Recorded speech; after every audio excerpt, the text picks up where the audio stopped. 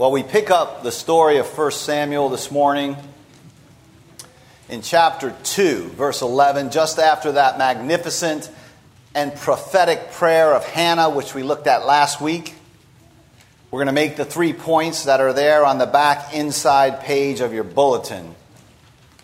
Corruption, judgment, and hope. To corruption, it should say verses 12 through 17 and 22 through 25. Corruption, judgment, and hope. So first corruption, 1 Samuel chapter 2, verse 12. The sons of Eli were wicked men or scoundrels, worthless men. Means that they had no regard for the Lord. They had no living knowledge of God's majesty, no sense of His holiness. For them, God was, as I mentioned last week, a weightless being. Remember now, Hannah had prophesied that the proud and the arrogant, that the full, the self-satisfied mighty ones, they would be broken and cast down. And we expect, naturally perhaps, that would be the political, military enemies of Israel. The Canaanites, or perhaps the Philistines. But it turns out that the corruption, the rot, is in the church, in the priesthood. In one sense, the 20th century is a century of corruption and rot in the church. As church after church after church abandons the authority of Scripture and the clarity of the gospel. And as it does so, finds itself emptied out. Right? There's a mainline Presbyterian denomination that had 4 million people in it a generation or two ago. It has under 1 million today.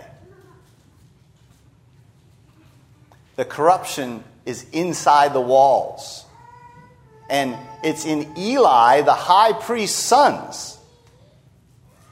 Now remember, this is the ministry. This is the church into whose hands Hannah gave up her child. So verse 11 documents that the family goes home to Ramah, and the boy Samuel ministered before the Lord under Eli the priest. So she cuts the maternal bond with her child and transfers her parental responsibility for the child to Eli, who is, let's just say, a less than promising father, whose sons were scoundrels, the text says. He already has a track record with sons. It's interesting, right? Hannah has no option here. You cannot give oneself up to the Lord without giving oneself up to the church of the Lord. Right? Dealing with the Lord, being consecrated unto the Lord, devotion to the Lord is also always, everywhere, engagement with the mess of brokenness that is us, the people of the Lord. Hannah has no option of saying, "Oh Lord, I consecrate my son Samuel to you and to your worship, but not to this corrupt church." And so we have something of a tale of two households developing in the book of 1 Samuel. Eli and his sons, Hannah and her son Samuel. And we get this rather longish account of Eli's sons' corruption. The main abuses are clear. These priests are presiding over a system of the exploitation of the worshipers that they were called to serve. Right? The text says they're taking beyond their legitimate portion. Right? The law provided portions of meat and grain offerings for the priests to eat. But they're taking beyond their legitimate portions. The text says they would plunge a 3-pronged fork into the pot, and whatever it brought up, they would take. Now, if that's not the origin of the word potluck, I mean, it really should be. It really should be the origin. Moreover, they would take raw meat with the fat on it, and as you heard in the reading, they would take it by force if necessary. And the fat was to be removed and offered to God. The fat was uniquely the Lord's portion. The book of Leviticus calls the fat God's bread. They're taking food out of the mouths of the people and out of the service of God. And the text tells us this sin was very great in the Lord's sight, for they were treating his offering with contempt. That's only one half of the corruption. Eli, who is now, we're told, very old, heard all about what his sons did, which means it was known far and wide. This is not being done in a corner. And in addition to this liturgical abuse, the abuse of the sacrificial system, there was moral evil. They slept with the women, the text says, who were serving at the entrance of the tent of meeting. And Eli rebukes them, but to no avail. Now, these are not young sons. Right? You had to be 30 years old to serve as a priest. And Eli, their father, is very old. So these are men probably well past 30. Now, whether Eli was an indulgent father to them in their early years, it's hard to say. But his words to them here are very vague, and they're ineffective. He makes one good point in his little speech to his sons. He says, God may mediate a dispute between two human offenders, presumably through a judge or a sacrifice or a priest. But he says to his sons, what are you going to do when you're sinning directly against the Lord? When you are sinning against the sacrifices themselves, which are meant to provide atonement for your sins. Right? The sins of these sons is not just a sort of minor error in the performance of the liturgy. It is what the book of Hebrews calls trampling underfoot the blood of the covenant. It is a grave situation. They are despising the very sacrificial means God has provided for their cleansing. And then we get this stark notice in the text. The sons did not listen to their father, for it was the Lord's will to put them to death. They had reached a point in their rejection, right, in their persistent rebellion, in their defiling of the holy things, that, and you see this in Romans chapter 1, God gives them over. God confirms them in their hardness. As with Pharaoh, right, it's the same situation. Having his heart hardened and hardening his own heart. God's sovereignty and human responsibility stand side by side. They do not compete with each other. Right? God willed to put them to death. The sons chose death repeatedly over a long period of time. It's important for us to get this right. God takes no delight, the scriptures tell us, in the death of the wicked. But he does delight in justice, and he will jealously guard the integrity of his worship. If you want to corrupt the gospel in your denomination, you can expect it to be emptied out. This is a dangerous God. He's a consuming fire. His worship will not be mocked or profaned. He will see to it. That's the corruption, and it's inside the church. And that moves in response to the second point, which is judgment. Verse 27, the priestly house of Eli is confronted by a prophet. He's just simply called, we don't know who this person is. He's just called a man of God. Out of nowhere, the word of God intervenes in the situation. This, beloved, is always our hope in the midst of decline and corruption. God lives, and God is the eloquent God, and God speaks. So we're in the middle of this narrative of complete corruption in the priesthood and in the church, and some unnamed man of God starts to speak. This is what gives the church hope for the future. And then the Lord, through this prophet, rehearses his goodness and his faithfulness. He revealed himself to Eli's ancestors, chose them to be priests. They had these grand privileges. They offered sacrifices, he says, and they burned incense. And they wore an ephod, the breastplate in the book of Exodus. They ministered to the Lord. They made atonement. They interceded for the people. There was no higher calling in Israel than to be one of these priests. But they have come in Eli's generation to despise their heritage. You know, I often think it may be that the ministry is despised in our culture because the ministry degraded itself first. Either turning the ministry into some sort of entertainment, or some sort of amusement, or some sort of chatty moralism, or some sort of running political commentary. And forgetting the dignity and the honor and the height to which God calls the church and its ministers. So in verse 29, the man of God says, "Why do you scorn my sacrifice and offering that I prescribed for my dwelling?" Again, they're scorning the very thing which is ordained for their cleansing. Don't scorn the assembly of the people of God on the Lord's day. It is the means of your cleansing and renewal. It is the place to struggle with your doubts and your perplexity. Right? It is precisely the place to come in weakness, and yet our tendency is to scorn it when we're struggling and weak.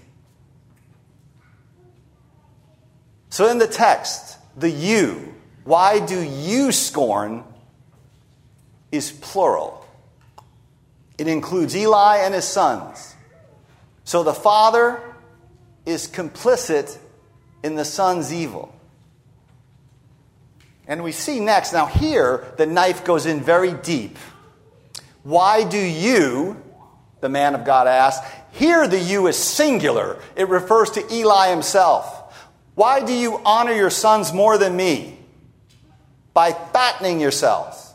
I mean, Eli literally gets fat and dies later in the narrative, right? By falling over backwards on a chair and breaking his neck. Why do you fatten yourself on the choicest parts of the offerings made by my people?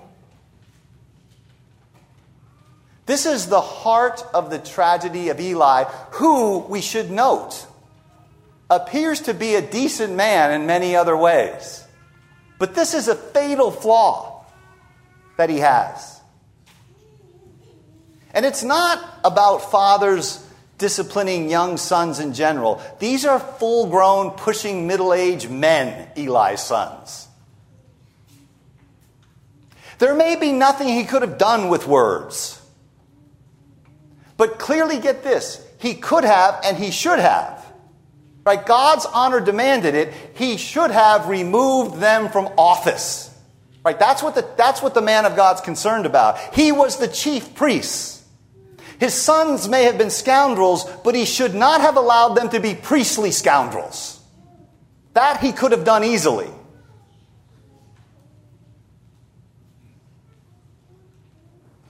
He should have changed the situation. He should have guarded the worship of the living God.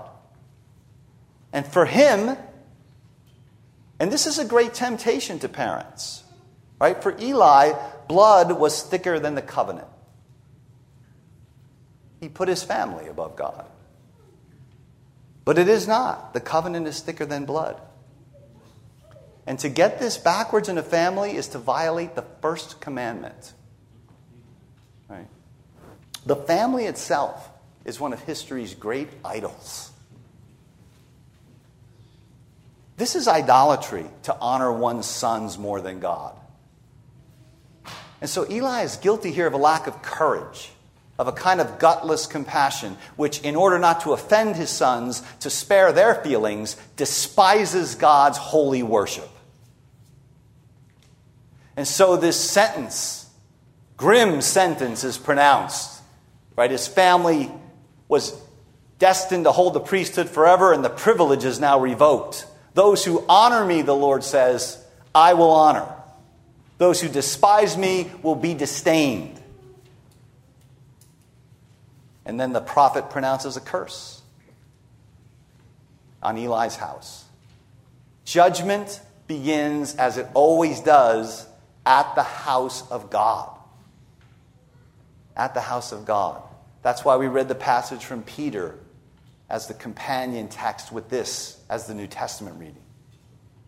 Good will be done to Israel, but Eli's line is going to be cut off. Not totally, it's going to be decimated. It's a very devastating word to read. No one in your line is going to reach old age. All your descendants will die in the prime of life.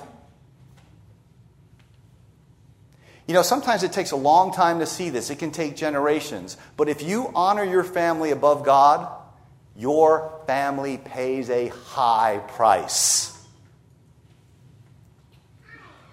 Right? What you coddle and what you cherish, you often lose. And in this case, Hophni and Phinehas, Eli's two sons, they're going to both, as a sign of this prophecy, they're going to both die on the same day. That's the judgment. Finally, the hope. The hope. You may have noticed it. It's interspersed in the text. There's these brief notices of what's happening in another family, not Eli's family. Right? The text opens in verse 11 by telling us that Elkanah's family went home, and the boy, that's Samuel, ministered to the Lord under Eli the priest. That's how the text opens. And then down about 6 or 7 verses, in verse 17 it says, Samuel was ministering to the Lord. This is very artfully done, right? These verses frame, they bracket the account of the sacrificial abuses of Eli's sons. So the reader picks up, oh, there's a different kind of son, already beginning a different kind of ministry. This is our encouragement. Right? That silently, behind the scenes, without any drama, Yahweh is providing a future in the midst of the dark corruption of the church. And we're told at the end of verse 18 that the boy Samuel was wearing an ephod, like a tunic or an apron. Samuel's a Levite. He's not a descendant of Aaron. And so strictly speaking, he's not a priest, but he's going to do a bunch of priestly things because Israel's in transition. And then we get this, frankly, adorable and touching remark that every year his mother, Hannah, made a little robe for him. Sewed a robe and took it to him. She went up to the annual sacrifice. And she's already clothed him with her love and with her prayers and with her prophetic gifts. And now she clothes him with the labors of her hands. Decades, it seems, of robes for her Nazirite son, whom she rarely sees. You know, I spoke last week of just how extraordinary Hannah is. But you see it even here in this one little detail in the text. And you know, it's funny. Robes play a big part in 1 and 2 Samuel. Later, a robe that Samuel is wearing is torn by Saul. And Samuel turns to him and says, the Lord has torn the kingdom from you. One wonders, did Hannah knit that robe? Anyway, on these yearly visits, Eli, who I said has some fine qualities, he would bless them and he would pray for the Lord to give her children, to take the place of the one she donated to the Lord. Eli shows kindness to Hannah. People are complicated. We'll see this in the narrative. And the Lord was gracious. Hannah had sons and daughters. And so there's this other counterpoint. God is blessing the remnant, just the ordinary, faithful families walking in the covenant, even as he's bringing judgment on the house of Eli and out of the priesthood. Right? Out of the ashes of the corrupt church, the future emerges. It doesn't come from anywhere else. And then we get some more references to Samuel. And the way that the narrator has done it, they bracket again. They bracket the account of the moral corruption of Eli's sons. Previously, they bracketed the account of the sacrificial corruption. Then they bracket the account of the moral corruption. Verse 21, the boy Samuel grew up in the presence of the Lord. And verse 26, Samuel is said to be growing in favor and stature with God and man. Surely that should echo in your ears, right? Those are the very words used of the young Jesus when he was a boy at the beginning of Luke's gospel. And so a careful observer would start to think, maybe this boy is the king, the Savior of Israel. Who knows? Maybe he's the Messiah. In the midst of this corruption, this young boy is not only getting bigger, he is getting bigger, but he's getting better. And he's getting wiser. He's growing in grace and graciousness. He grows vertically with God, horizontally with people. All parents of young children should want this, right? As they grow. You want them to grow socially. You want them to grow spiritually. If you're a young child, a young person in this church, I want you to listen to me now, because I'm going to talk directly to you. These are difficult times that you live in the church and in the world. There are real difficulties and challenges that will oppose the gospel. But you are the future of the church, right? You have an example in this young boy, Samuel. Notice, Samuel ministered to the Lord. Yes, Eli was there and was corrupt. But it didn't stop Samuel from sitting in the presence of the Lord and ministering to the Lord. Right? You can grow in the grace of God and in favor with God and men, and no corruption in the church and no corruption in the world can stop that. The church needs you and will need you. So there is hope, right? It's in the shadows.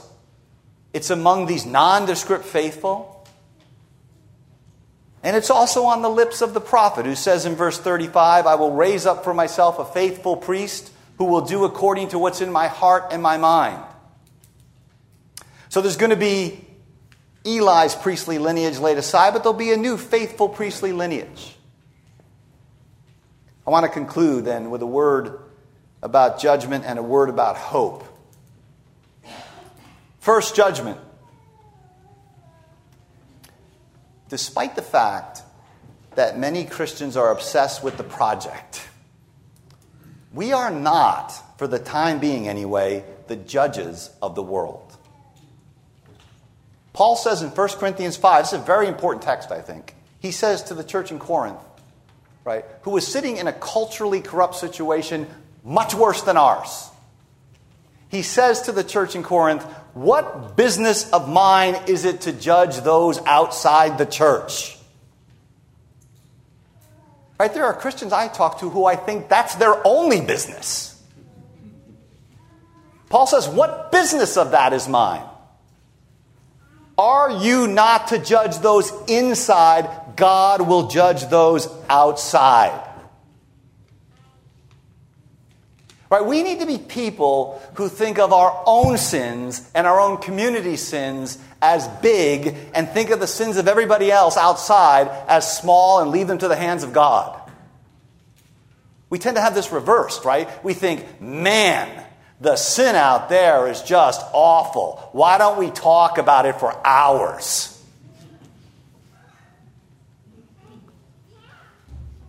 We're focused on our own purification or purification of the community. Yes, we witness to the church, we proclaim the gospel. But as Paul said, it is not our business. to be their judges. Judgment begins in this text, as it always does, with the church. Right? The Apostle Peter says, now is the time for judgment to begin with God's household.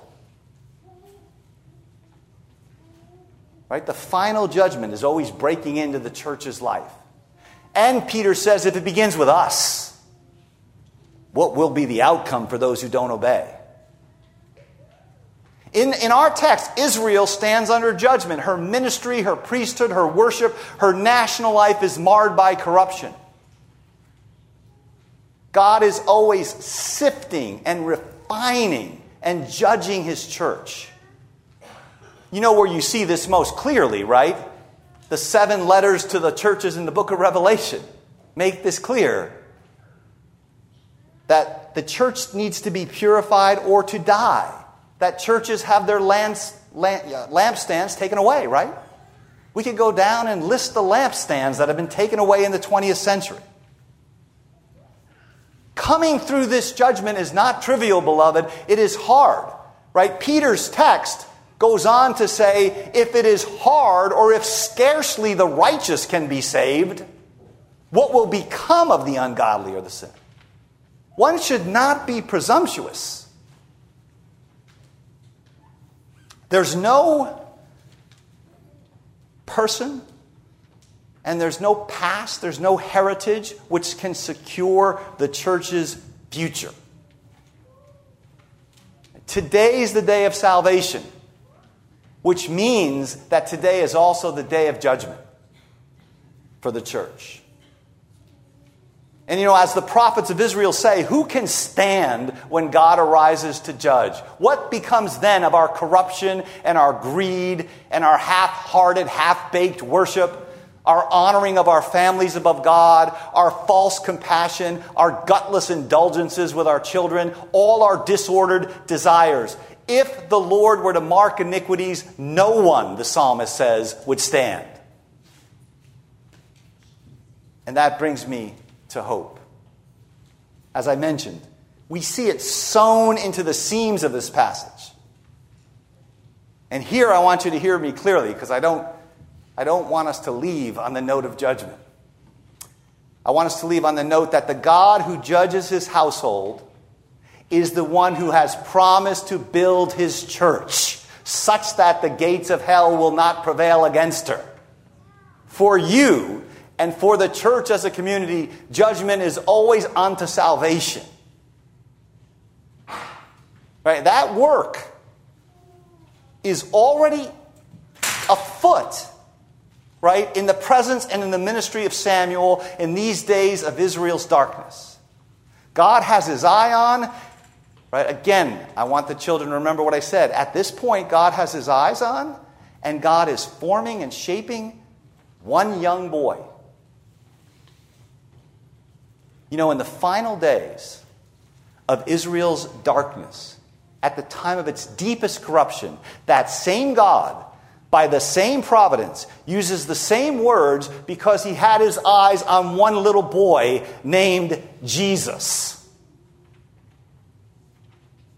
who was growing in favor with God and man. Notice we have in our text a prophet. We have the promise of a faithful priest. And we have the promise of the anointed king, whom Hannah had already referred to. And so we can see dimly the shadows pointing to our Lord. Even here, 1 Samuel 2. What's the text about? The text is about Jesus. Because all Scripture speaks of Jesus Christ, and because Jesus Christ speaks in all Scripture. He's the subject of Scripture. He lives in the text and through the text. He's the prophet.